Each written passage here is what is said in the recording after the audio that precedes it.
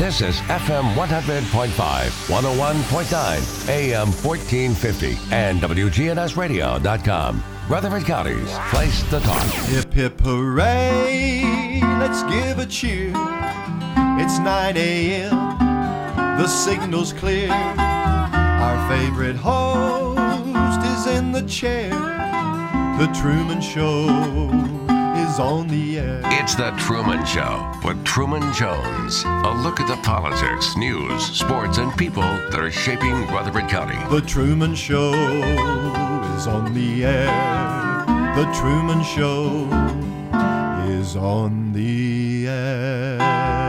Now from Adams Place on Memorial Boulevard, it's The Truman Show on News Radio WGNS. Here's Truman Jones. Good morning, Rutherford County. And of course, it's the Greg Tucker Show. And Greg, there is a lot of things going on at this time of the year when we start talking about history and so many. One great event. There was two great events on December the 7th.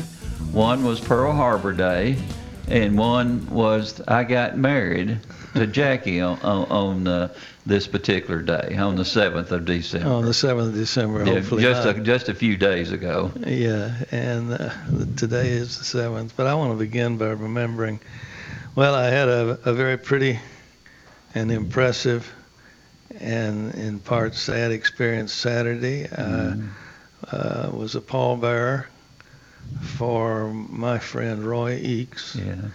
And it was a graveside service, and it was a full military service. Wow, that's great. Yeah, and beautiful service. Now, Roy did not have he never married, didn't have any children, and I wondered who the flag would be presented to, and one of his grandnephews was the family representative, and I'm sure that was something Roy had either specified because he had very carefully planned for his funeral.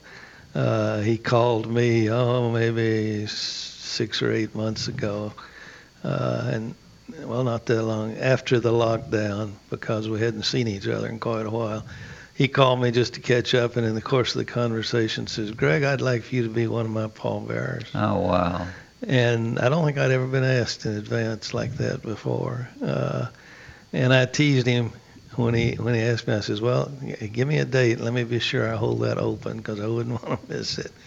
And he laughed. And but we had Roy on the show maybe a year ago. Yeah, a couple of times. And he told us about growing up in Westview, and he was a career journalist. But he was more on the graphic side than a writer. He did the graphics, and of course he started out at about 8 years old riding a bicycle and throwing papers, the Daily News Journal, and then worked there, and that's where I met him. And it's kind of interesting, unusual circumstances. He had just fairly recently come out of the military. I know he did occupation in Japan and may have had some Korean time as well. About 10 years older than me. He's 83 when he died.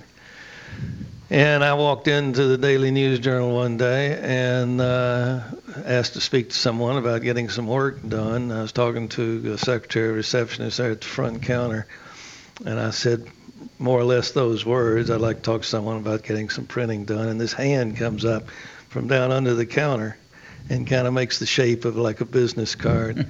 And I hear a voice say, oh, you need a card or something printed? And Roy was under the counter looking for something. Yeah. And a moment that I remember because I learned the obvious, money speaks. And without seeing him yet, I said, well, no, I want to get a newspaper, 12, 24 pages, twice a week. He came across that counter, grabbed me and took me in to talk to his boss, McFarland. And I was at the time a student journalist up at Vanderbilt University. And after the initial contact, and Roy began to understand where I was coming from, literally, he was a little concerned. Oh, really? Oh, I mean, a Vanderbilt, journalist, and this time in the 60s, I'm talking about 1966, 1967. And as it turned out, we did do business, and I was, of course, influenced quite a bit by being my family home, Murfreesboro. And I would come down, and eventually I'd delegate to others, but initially I would come down on Sunday night and Thursday night, or maybe it was Monday night. Yeah, Monday night and Thursday nights. And Roy and I would work elbow to elbow from about 7 p.m. to about 2 a.m.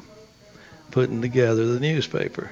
Then I'd leave, and it'd be printed and delivered the next morning. So I could tell that first week that he was, who is this guy, and what's his attitude, and those Vanderbilt guys are kind of snooty, and amen to that. And this was the time of the Vietnam conflict and all that. And there were things that I'm sure we disagreed on, but we didn't talk about those. We talked about what we had in common. And by the end of the first week, we bonded up, and we'd go get a cup of coffee or something at 2 a.m. He knew the places to go around. Where in the world did you go get a cup of coffee? I didn't quite know where we were. Yeah. But we got to be quite close. And then I graduated and went on to other things, and then went to Washington, D.C., and we lost track. And that would have been 1970. 70, 80, 90. In 2005, Roy saw my name somewhere. I won't get into that as a political time. And he called and talked to my wife. And when I got back home, whatever, Mintry said to me, "Did you know a Roy Eakes?" I said, "Yes." Is he still around? Is he still... And from then on, we again got to be very, very good friends. Yeah. And you'll remember he was a big Moose Club fella, and was delighted to be reminded that my father had designed the building for the Moose up here, and it visited many times. As I remember, he took us as guests over the Moose once or twice, and except for the atmosphere, it was very pleasant. I learned something about him that I hadn't noticed before. And talking to his family and friends on Saturday, he was a quiet, big tipper. In fact, they worried about him giving away all the money he had. He frequently was giving money to somebody that he thought needed it. But he would, for example, go into the club over there, the Moose Club, where they had a bar, order 2 drinks, and when he left, he'd leave a $20 bill. Wow. At least double what he had ordered. And that was a pattern that he followed. Let's see, I can remember if I needed to find him in the last decade. For a while there, he had a seat right next to Rough House over at Buster's. And almost always I could find him over there during the lunch hour and such. But I miss Roy, and it just reminds you that we're all moving along, and eventually it's our time to go. And he was at the what do they call it? The soldiers' the veterans' home over at the not the VA itself, but the old soldiers' home, we called it there beside it. That was his last residence, and shortly after he moved in there, we got together, and he was telling me about how he was now doing a newsletter for the veterans' home. He was always publishing something, preparing and publishing. Did you ever get a copy of that? I think so. I think he sent me the first issue. Wow. And, of course, he did the Moose newsletter for years and wrote about us and my father in his newsletter after we got back together. But Miss Roy. Yeah, we need to mention that one of our principals and school superintendent, Carl Buckner, passed away just recently. And he was part of that where everything was changing. He was the very first principal at Riverdale. So you think back in those days, everything was changing rapidly, because we had gone away from Central being the major school till they just spread it out all over the county. And it was an amazing time when all the energy level came forward, and people were quite busy during that time. Yeah, yeah. You mentioned Pearl Harbor Day, and I hope everybody today, and I've been pleased, I've heard several references on the radio, several stations on the radio, to remembering the day that will live in infamy. It's even a hard word to say. In fact, whenever I hear that word, I think of President Roosevelt and his speech. And you and I are not quite old enough, but if you talk to those that we know that are a little bit older, every one of them can tell you exactly where they were and exactly what was going on when they heard the president's speech. They didn't hear the news until the next day on the 8th, but they heard the speech, and he announced that the Congress had joined him in declaring war on Japan, and shortly after that we declared war on Germany. And we went to work as a unified country, all facing the common threat. And I remember where I was when you first heard the speech. Yeah. Where are you? How old? I was in a cradle at the time. Okay. I bet you were right there near the radio, though. Everybody was. Every time that speech comes on, and of course they have film of it, I have a chill come down my back. Is that right? It's unbelievable how he was able to manage that, and he had to literally hold himself up because his legs would not do it because of his polio that he had at the time. And you take a look at it, and you can see his face, and he is totally in pain at that time. Yeah. But the speech was just, it's one of the greatest speeches I've ever heard in my life. Well, it said, we've got to come together and work together, and we're gonna deal with this, and gave the entire nation, I'm sure, confidence. It's interesting. I refer to December 7th as the day the world changed, because it really did. Prior to the attack, the public attitude, at least in Murfreesboro, was kind of indifferent. We knew there was a war going on.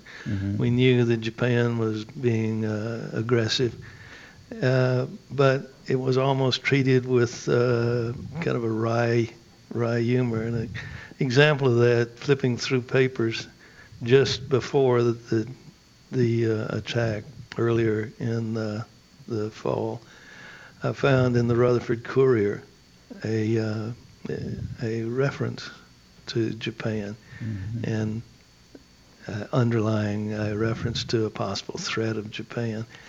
And the quote that was in the Rutherford Courier, maybe something more like a quip, reflects that we were aware of it, but we really didn't think that this was something that we were going to deal with. And obviously a comment like this today would be unthought of, but the quote was, "Why should we worry about a war with Japan?" ? Everybody knows, of course, that the Japanese are yellow. And that was kind of reflects the, we know what's going on, but we're not worried about it. And they were already outside our borders with their subs and things like that. Yeah. Well, things changed dramatically, of course. Yeah. Before December 7th, though, it's interesting that you mentioned Central High School, and they had a football team. And in the late 1930s... We always had a football team. What do you mean? You're later. In the 1930s, and I know it went on until the time you were talking about, 1970, that was one thing that brought the community together, was Central High School and Central High School football. Yeah.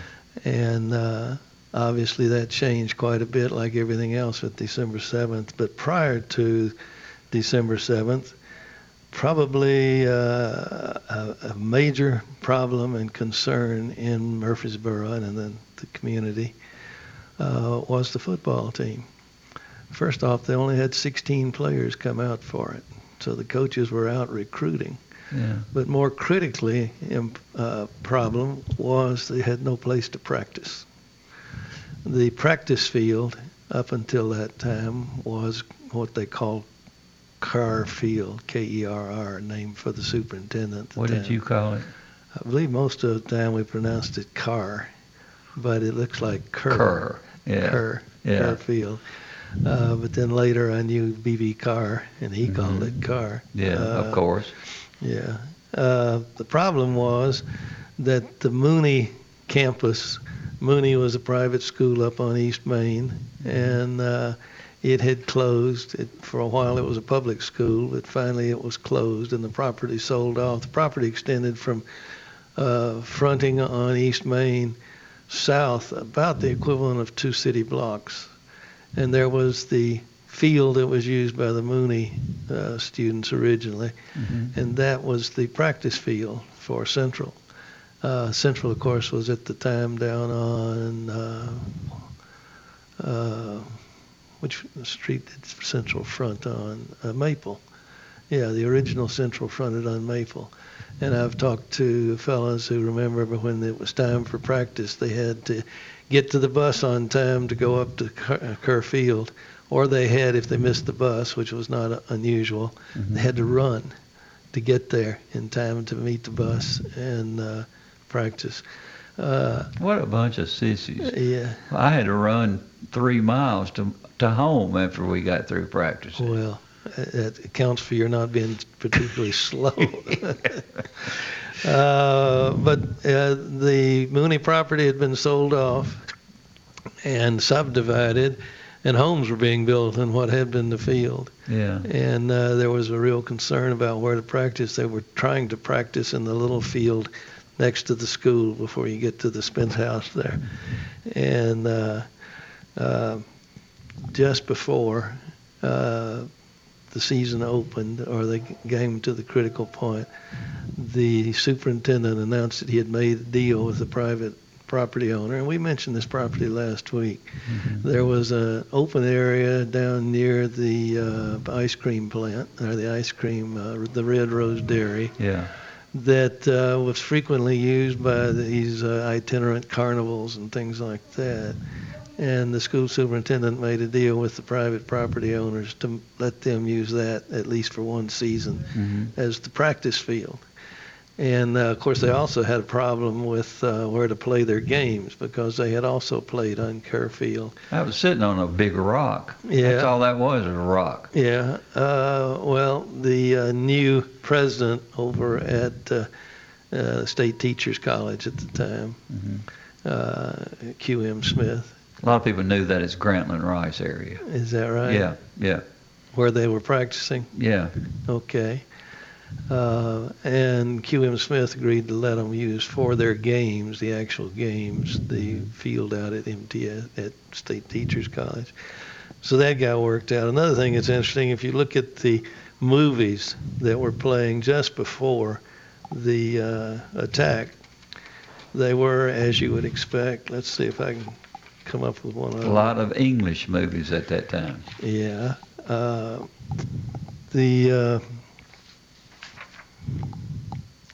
Let's see. The Princess Theater, in the week just before the attack, had a movie called Shepherd of the Hills. Who starred in that movie? John Wayne. Absolutely. Remember who Harry Carey Sr. There you go. Was in there. Very good. That's how he's the one that taught John Wayne how to walk. Is that right? He sure Harry did. Carey did? Yeah, Harry Carey Sr. Oh, my goodness. A Lusty Tale of the Ozarks. Over at the Roxy, which was on the Square, Tim McCoy in Six Gun Trail. And, you know, they have a serial. The last chapter. Every Saturday. Yeah, the last chapter of the serial played just before the attack. It was The Spider Returns. Wow. Now, what's interesting is if you go to after the attack and into maybe the 1st of January, the movies began all to be war-oriented, or what we would call politely propaganda. Mm-hmm. It would be somehow or another they would work into the script something to boost the morale and buy war bonds. Yeah, buy war bonds. Yeah. We were watching. Let's see, which one was it? We were watching an old movie, and the male and female leads were beginning to get romantic, and the phone rings, and she jumps up and answers the phone, and the next time you see her, she's got on her civil defense helmet and her, and she has to run off and leave him there because she is a ward captain or something like that. That's when the USO began. Yeah, well, there's some beautiful USO movies that were the same thing. A lot of promotion of war bonds and patriotism and doing your duty. Hollywood was pro America back then. They really were. They certainly joined with everybody else in this war effort and did what they could do, which is make movies. Including a lot of them went into the service. A lot of the actors did. They did. And actresses. Some of them went in and actually got into combat, and a lot of them went in and worked in entertaining the troops and morale building and war bonds and things of that sort. Everybody remembers the Bob Hope travels over into the war areas. He continued doing that until he wasn't able to anymore. Yeah. Yeah. But that's the day the world changed. And it's evident right here in Murfreesboro that everybody's life was affected and changed. Yeah. It's amazing how short-sighted we were at that time, because we were already sending supplies over into England and France, and a lot of our ships were being sunk by the U-boats during that particular time. We lost a lot of tonnage to the U-boats, and it's still curious to me how patient we were. And because that had been going on for a year or two.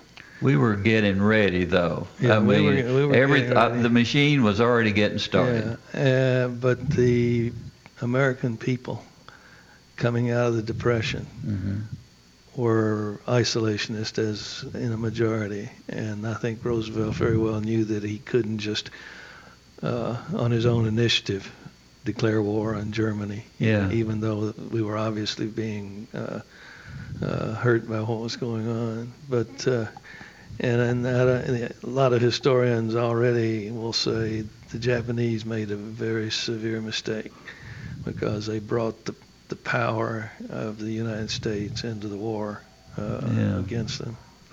But we were already getting ready, which is the amazing thing. Churchill was having a lot of conversations with Roosevelt behind the scenes, and they were begging for help at that time, and we were doing as much as we could to keep them afloat. But at that time, we weren't ready for any type of major war. We've got a caller on the line. Caller, welcome aboard with Greg Tucker. Good morning. Guess who your caller is? Hey, Casey. Hey, how you all doing? Gentlemen, you all got... Casey, I'd be offended if you didn't call in on Monday while I'm here. So you all got a church and show this morning. You know, I moved here, my family moved here. I was too young to move here. They drug me here from a place called Smyrna, Tennessee. You all heard of that town? I've vaguely heard of it, yes. And you all have hit on some memory days this morning. And I was just scared. I was so young then. But you all have hit on some points back in the good old days. But you all have always have a problem with wars. It's just something about war that, and I just had a problem with wars. But and that's the problem. I want the Christian people to kind of listen to this part. All through the Bible, it spoke of wars, didn't it? Yep. It really did. But I just had a problem. And I remember when I grew up a little bit, the Vietnam War started. I heard you all talk about that a few minutes ago. And, a lot of my friends had to go. I lost some friends over there. Yeah, there were a lot of people drafted during that time. Yes, that's what it was. And I went to I had to go down there to Nashville and to the draft board and went through all that. And I don't mind telling anybody I was scared because I had a problem with wars. Let's come back to Murfreesboro. I remember the year, I don't like to use this word either, integration came to town. And we had to leave Bradley School. I remember the teacher, I can't remember her name, it's so long ago, but she told us that you all won't be coming back to Bradley next year. We didn't know what was going on, what was happening. Yeah. And we went to Critchlow, and I was the quarterback for Critchlow School. I'm going to ask you all something else. You all know the sisters, the ladies that lived on Walnut Street, and one of the sisters ran an antique shop in town, uptown there for years. Y'all know them? I'm having a hard time. I have to know a little bit more about it. I think like was it Miss Jury's antique store uptown? Anyway, I used to kind of help them out for a quarter. I think I made a quarter an hour, so they're paying good back in those days. Oh yeah, I'm surprised you're not a millionaire. Yeah, you should have invested that. The reason I tell you, you all touched on a lot of good stuff, but those were the days that I tell you, it was a lot of good times back in those days. And you remember, you all were talking about wars, and I remember comeback that were coming on TV. Yeah. And I tell you, I just didn't care too much for wars, but that's one problem I had. I hate to say this, but I might say it, with the Bible. All through the Bible, it spoke of wars, didn't it? Yeah, and especially David. David was one of God's main characters. Yes, sir. Yes, sir. But it was just, okay, you all were speaking about the parks here in town. Was it Granite Rice? Yeah. I used to help the guy, was his name Doug, that laid marking down for Granite Rice. And Mr. Ray Duffy?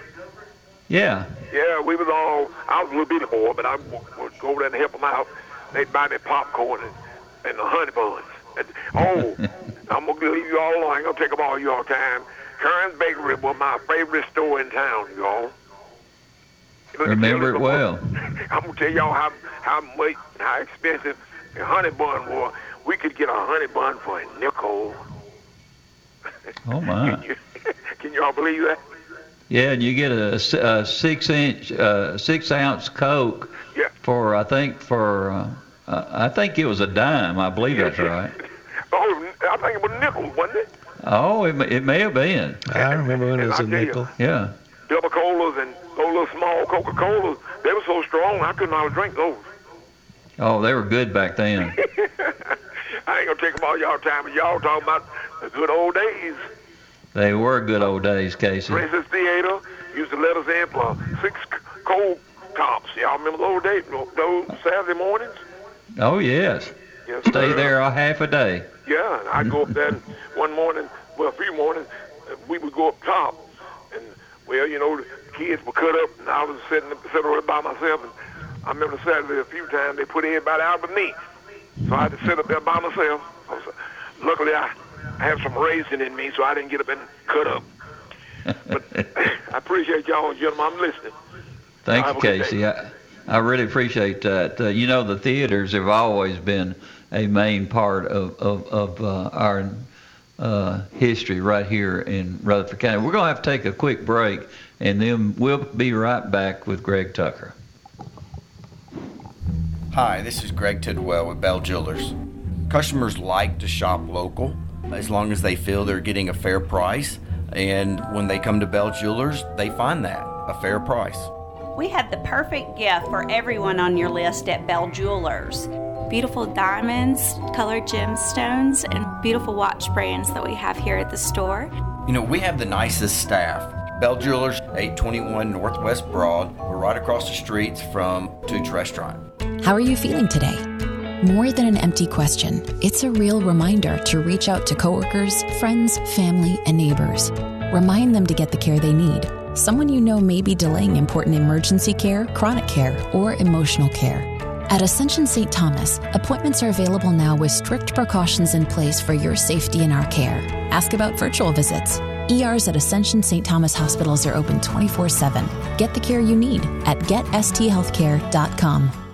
Have you been hoping to win $1,000 a day every day for the rest of your life with the added excitement of a chance to win instantly? Well, with Cash for Life with Quick Cash, today could be your lucky day. Give it a try. Simply add Quick Cash to your next Cash for Life purchase for a chance to win instantly. But wait, there's more. Then watch the nightly Cash for Life drawing to see if you win $1,000 a day or week for life. Cash for Life with Quick Cash, only from the Tennessee Lottery. Game-changing fun.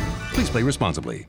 Somewhere out there, a math teacher's school loans were forgiven, allowing her to focus on paying it forward, not back.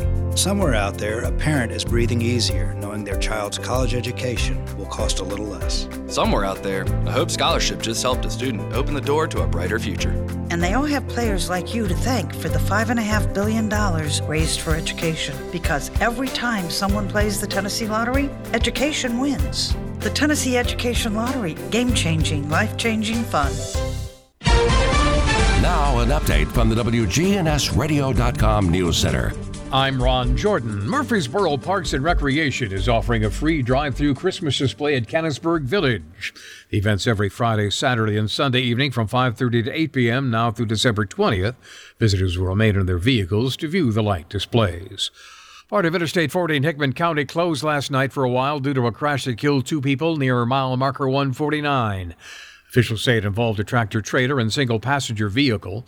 Early reports indicate traffic was stopped or slowing for backed-up traffic when the passenger vehicle rear-ended the trailer. 2 people in the passenger vehicle died in the crash. State Representative David Byrd is in the hospital with complications of COVID-19 pneumonia. Byrd's relatives shared on Facebook that he was diagnosed with COVID at Wayne County Hospital Saturday night. His doctor wanted Byrd to be transferred to St. Thomas, where he was taken by helicopter due to ambulance availability. Byrd represents District 71, including Hardin, Lewis, Wayne, and parts of Lawrence County.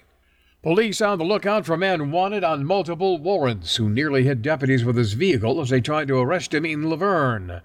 The Rutherford County Sheriff's Office's deputies approached Stephen Tyler Ralston, the 100 block of Rocky Talk Street Sunday.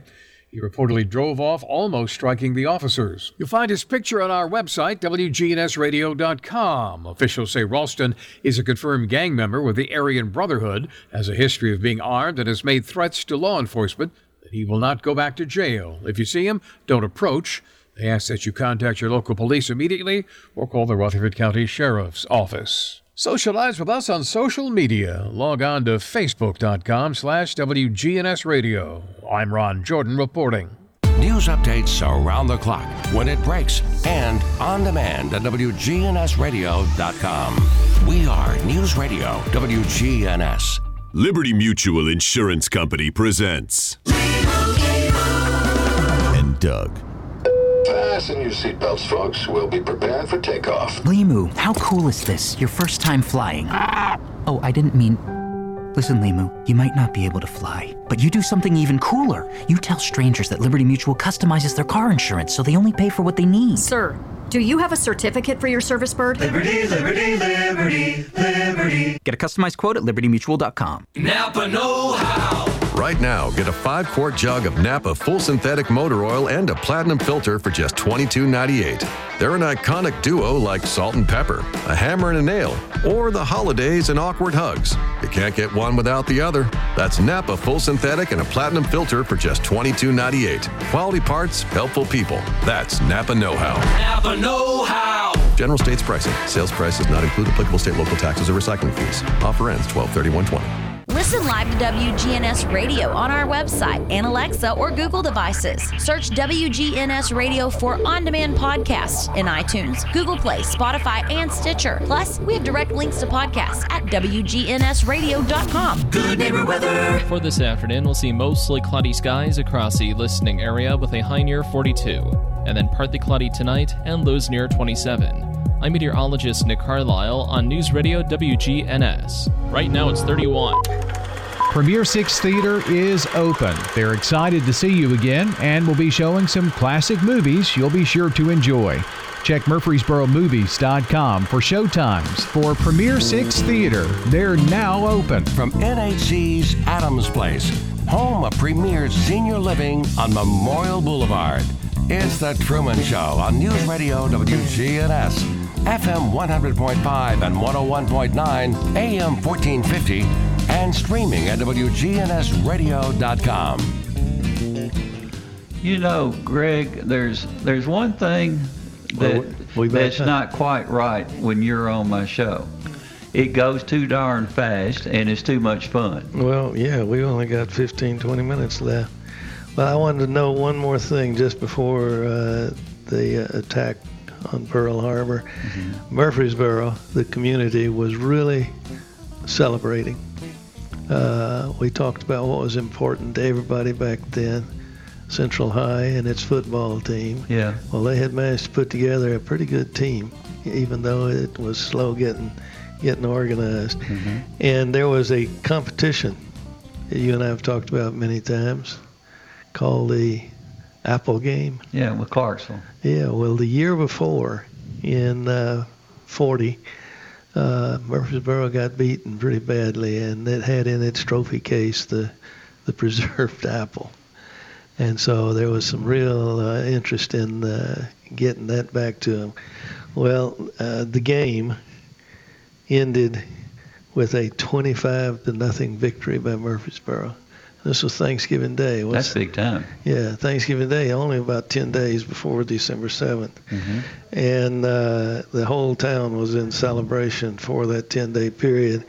One thing I noted, though, the last few, in the 50s, 60s, 70s, 50s, and 60s, the rivalry was kind of intense, such that there was no love between them.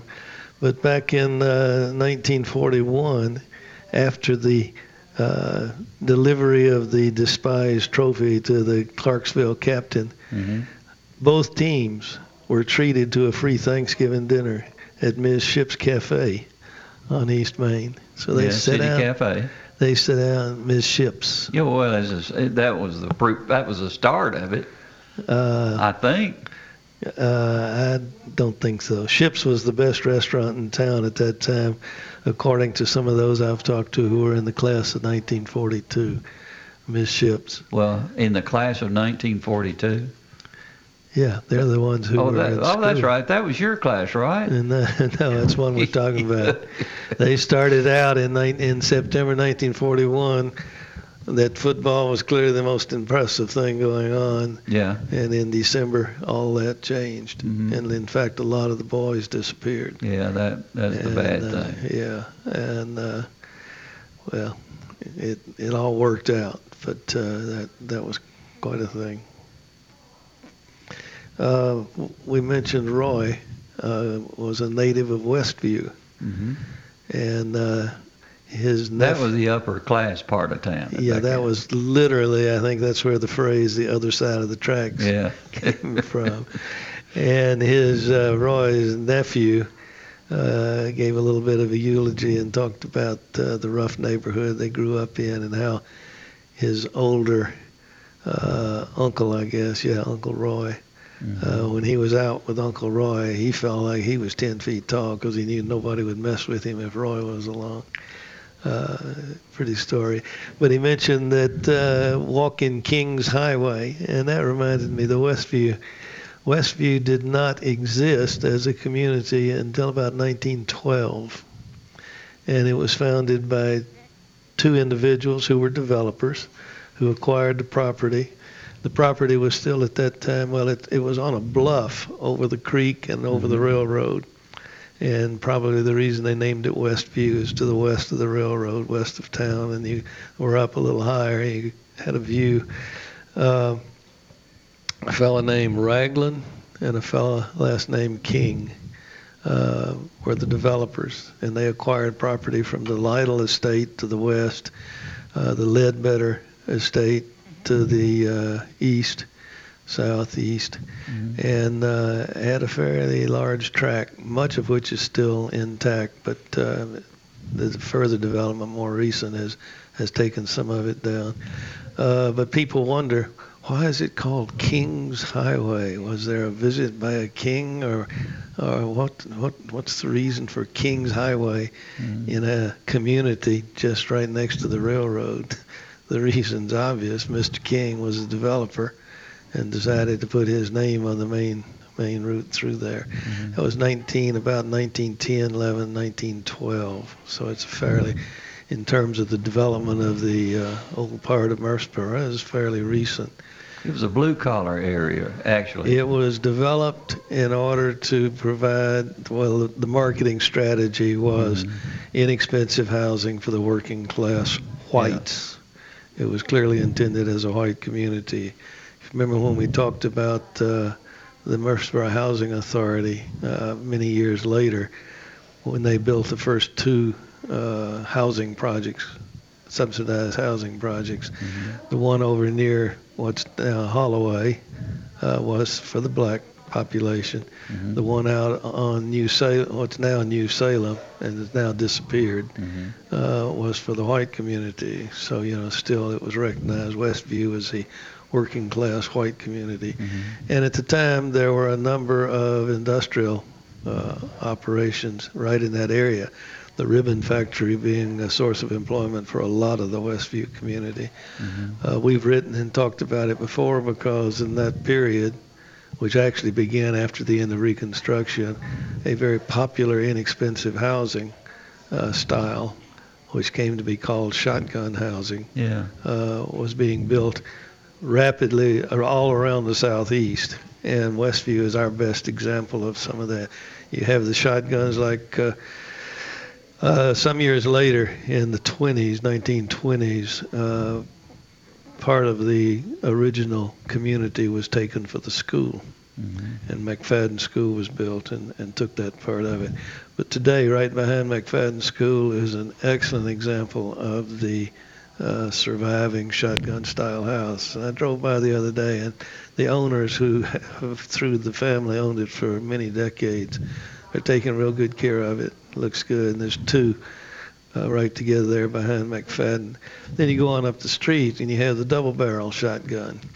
And if you look at it again, you can see how it's two shotguns put together as a duplex. And there's several examples of that. And I have talked many times about our tax abatement program, and I remind people who may be owners of some of those properties over there, they qualify just like a historic house on East Main would qualify. The shotgun house is that's the first time we brought that up. Is a historic example of the architecture of that period, which was, we were all over the southeast. Emerging from Reconstruction and the industrialization of the South was beginning, and the need for rapid building of housing for a working class was going strong. And that's when this shotgun house style was developed. It wasn't called that originally, that is later. So that's basically considered a historic area right now. I don't think it's through Murfreesboro. Yeah, it should be designated. Yeah. Particularly that Kings Highway stretch from the school down towards the ribbon mill. And some of the people we've written and talked about, well, one that comes to mind is Jerry Warner, the late Jerry Warner, World War II veteran. Died, I think, within the last year or two. He did. He was raised there and had an awful lot of stories and memories of Westview, and how they were some of the most entertaining stories I've ever heard. We had Jerry on the radio, but that's been a long time ago. We had him on several times. Yeah, and he loved to talk about what he remembered of Westview and the people that came out of Westview. Some that went the wrong way, and many that turned into very strong contributing citizens. And one of his best friends happened to go the wrong way. But he was over in Japan when Jerry was over there. Yeah, we're talking about Spence Edwards. Yeah, and some of the more interesting stories I've ever heard in my life. Quickly, Spence Edwards is the only Rutherford Countyan that I've been able to identify who made the FBI most wanted list, top 10. Yeah. A dubious. Well, he was successful in one thing, right? Very interesting. Very interesting. You listen to Jerry Warner talking about the black market going on in Japan. It was just, I was like I was listening to Uncle Remus talk. I had to just sit there and listen and enjoy the whole thing. Well, Roy Eakes was over there during some of the later years of the occupation. Mm-hmm. But his nephew said he must have been a part of things. Yeah. Because Roy had ended his tour and come home just as his nephew was heading over there. Mm-hmm. And the nephew says when he landed, he was met by some of Roy's friends. Wow. They took care of him right away. You know, that's the good thing about friendship. It never ends, does it? That's right. And some people have the knack for making friends quickly and bonding with them, so you never forget. Yeah, that is special, isn't it? Mm-hmm. Let's see, learned a little more. Remember we were talking about the Revolutionary War veteran, the grave that we're trying to restore to help remember. I got some literature prepared by the Park Service, because at one time the Park Service was considering purchasing that area, and were aware that there was a grave there and some what people believe to be the remaining foundation of the old Blanton home. And they did a study of the grave, and I had never quite understood how you determine where the grave is without digging up a body. If you engage an expert on soil, archaeological studies of soil, you can tell the difference between undisturbed soil and refill. Mm-hmm. So if you've dug a grave, which is a big hole, and then refilled it, that soil is different to the expert. Mm-hmm. So they cut a seam just across the top of where they think there would be a grave, and I'm talking about just a few inches wide, and initially just a few inches deep, and look for where the soil changes. And in this case, they had to go about 2 feet down, because over the years so much had piled on top in the way of settlement, whatever. They got down 2 feet and they found that there are 3 graves. And based upon the placement of the marker, the original placement, the middle grave is our Revolutionary veteran, Thomas Blanton. Mm-hmm. But we have no identification of the other 2, because on either side of the Thomas... Was there a name there that Thomas Blanton designates it? Okay. Yeah, it's on the stone that we're trying to restore. Yeah. And we know where it was. But on the right and on the left and on the right are other graves. The one on the right, and this is theoretical, but the Christian practice is the wife is always buried to the right of the husband. And I hadn't focused on that, but apparently that's fairly consistent. Yeah. And so the speculation is the Park Service, based upon the research, is that the grave to the right of Thomas Blanton is his wife. Her name was Priscilla, although she went by Scylla. Yeah. The grave to the left is a mystery. Could it be a child? Well, it's a full size. Yeah. But it could be a child. Mm-hmm. But there also is in the historic literature references to a Confederate officer dying in the house, which was used as a hospital by both sides at different times in the battle. So he may be the one buried there. Just convenient. Here's a cemetery, buried there. I don't have the identification there. In fact, I'm not sure that we even know any identification. We just know that a Confederate was buried in that area. So that's interesting. Adds to the history. What I think we're going to end up doing, the stone is so badly damaged that I don't think we can put it together so it would stand.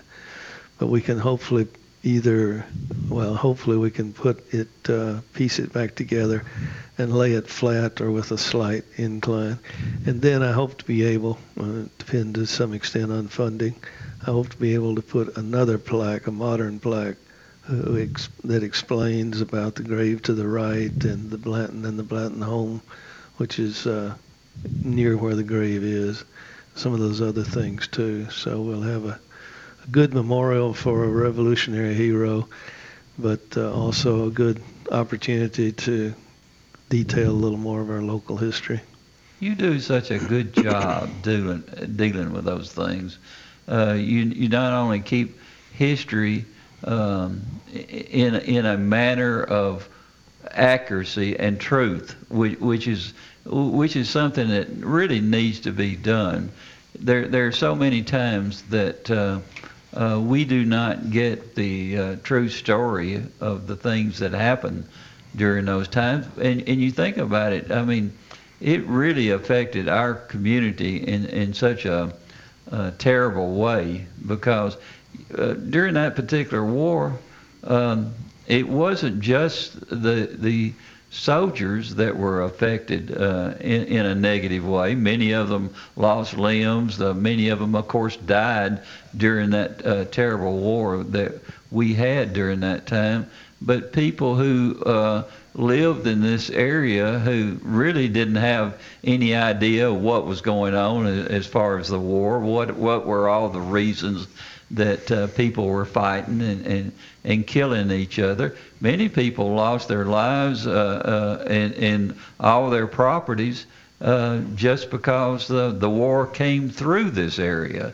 And it's a sad thing that the victims that are a major part of the war are not listed as victims. They're listed as the bad people because they lived in this particular area during the time. It's a sad thing when people keep living the war in such a negative way. They weren't affected during that time, but these particular people that were during that particular era, it's a shame that they're listed in like they were the aggressors or whatever. And I really have a hard time dealing with that. Well, we are living through a time when the history of the American Civil War is being revised. Yeah. And 10 years ago, when I first took the county historian role, it used to really offend me when I would see that, and we saw even 10 years ago a beginning of that. And then as you go deeper into the real records and you find so much that we were taught also was apparently contemporary use of the history for a contemporary purpose. Yeah. And that's what we're seeing now, and a heavy emphasis on that Civil War period. I have come to be more patient about it because that seems to be a cycle that, this political or economic interest is dominant at this time, and so there are those who look back to the history to find justification for their position on it. Mm-hmm. And, as we get on down the road, down through life, other interests emerge as popular. That's really what it is, a popular interest. And things will go the other way. The real record, though, and I've emphasized many times, there are records that we can't dispute. In our own archives and the courthouse and such. Mm-hmm. Those don't change. So, I'm always saying, well, let's look to the real record and see what can we learn about that.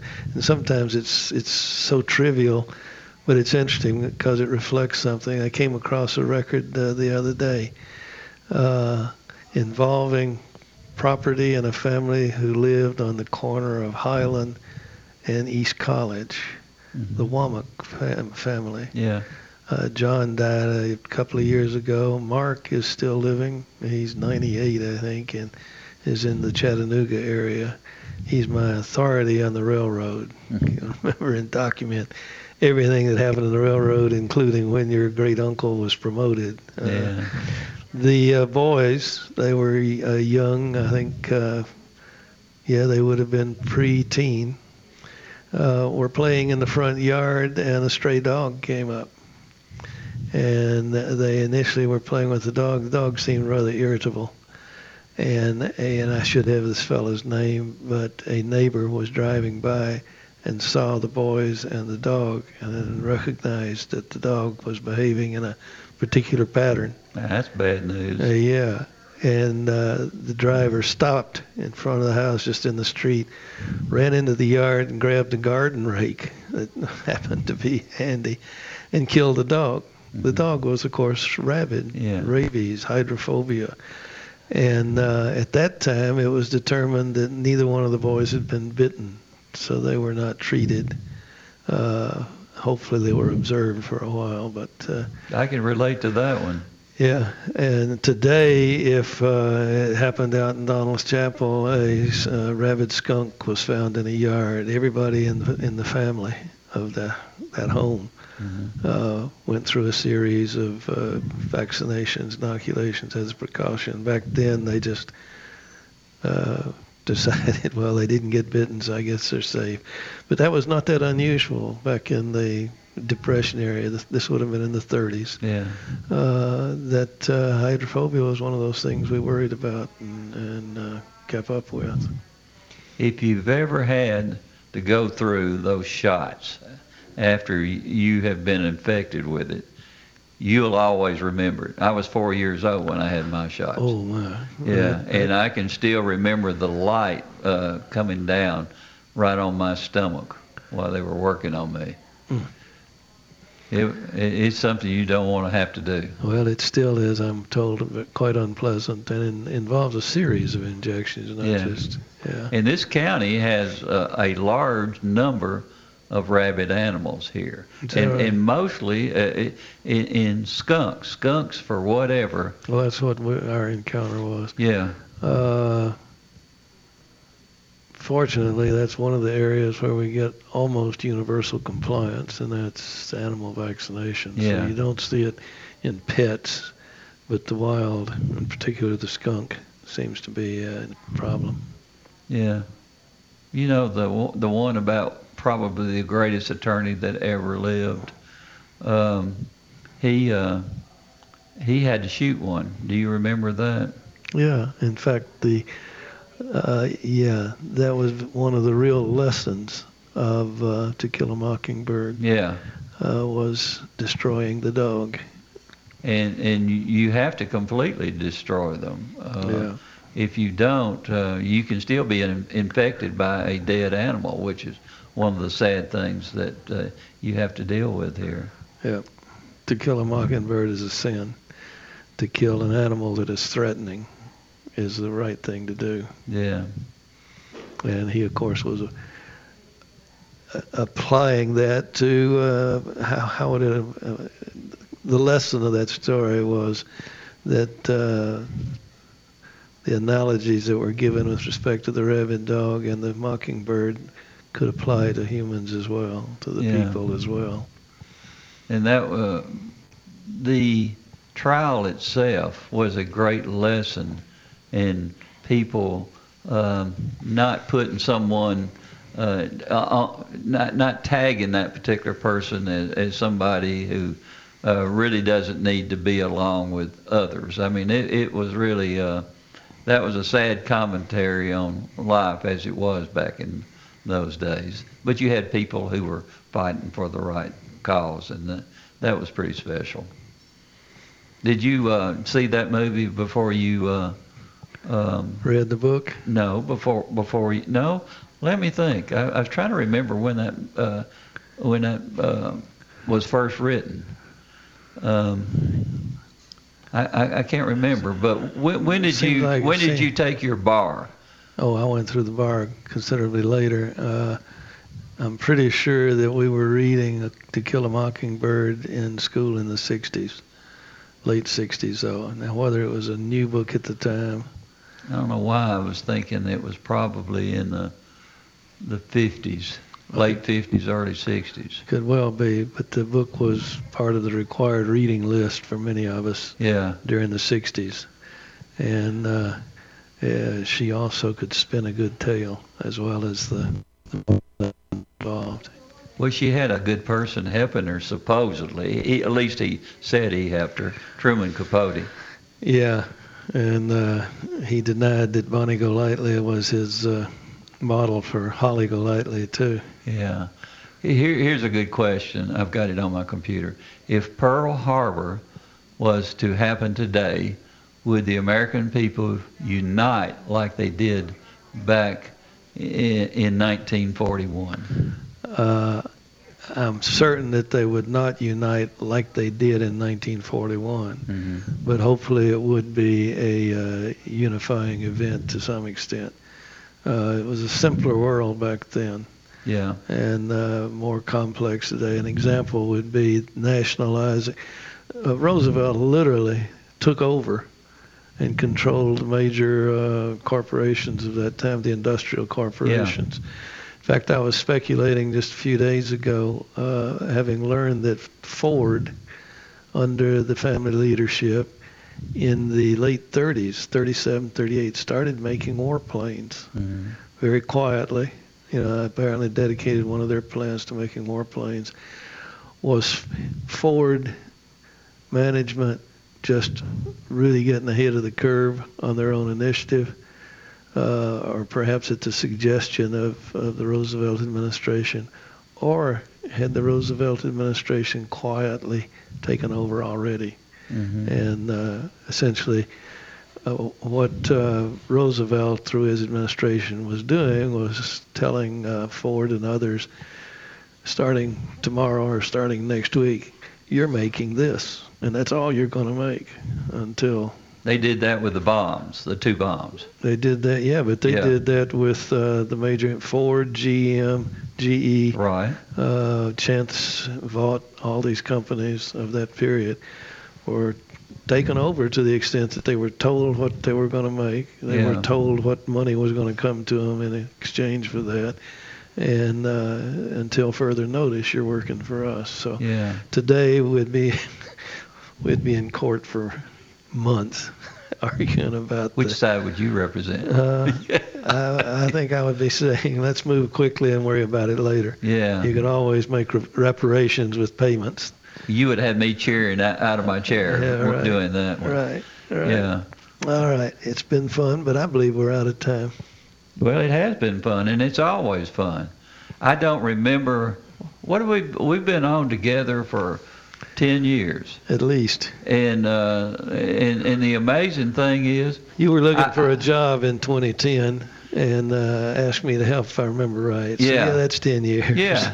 So I don't remember a bad show ever during that entire time. I do. On the morning, I'm driving in. My phone rings. Here we go. My phone rings, and you are on your way.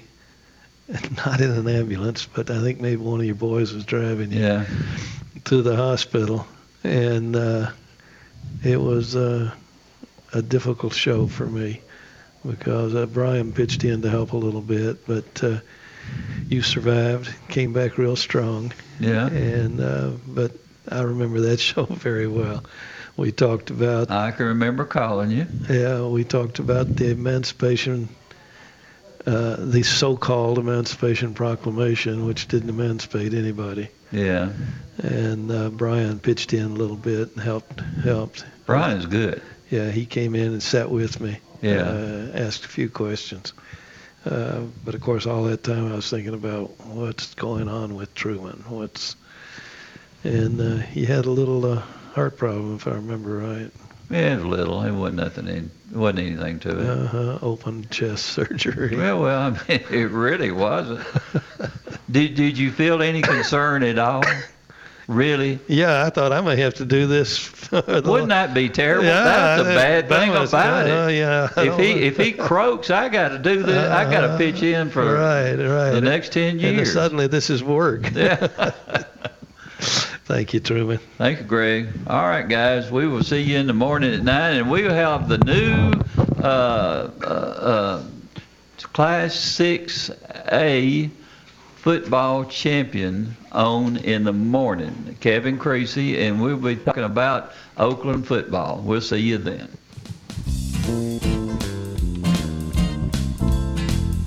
from NHC's Adams Place, home of premier senior living on Memorial Boulevard. It's The Truman Show on News Radio WGNS, FM 100.5 and 101.9, AM 1450, and streaming at WGNSradio.com.